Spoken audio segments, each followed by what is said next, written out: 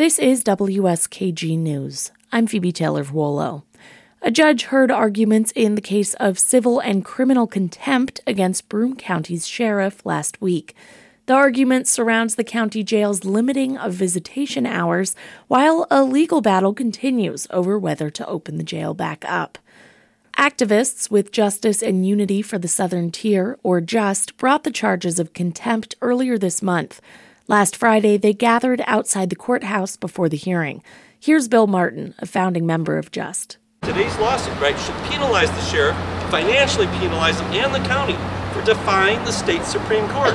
Back in August, State Supreme Court Judge Oliver Blaze ruled that the jail open up in-person visitation while the larger court battle over visitation restrictions continues. The jail has resumed in-person visitation, but hours are limited to 15 a week, essentially reduced by over 50% compared to pre-pandemic hours. During the hearing, Broome County Attorney Robert Behnke argued that the new hours are based on a reduction in inmate population. Joshua Cotter, who represents JUST in the suit, says the change in hours is directly related to the ongoing legal battle over visitation rights. They've had that visitation schedule in for years and years and years, and only now after they're sued and have to, provide people with their constitutional rights for visitation, do they now change it. So I think the judge understood that, and I'm hoping that he finds them in contempt and then reinstates the old visitation schedule.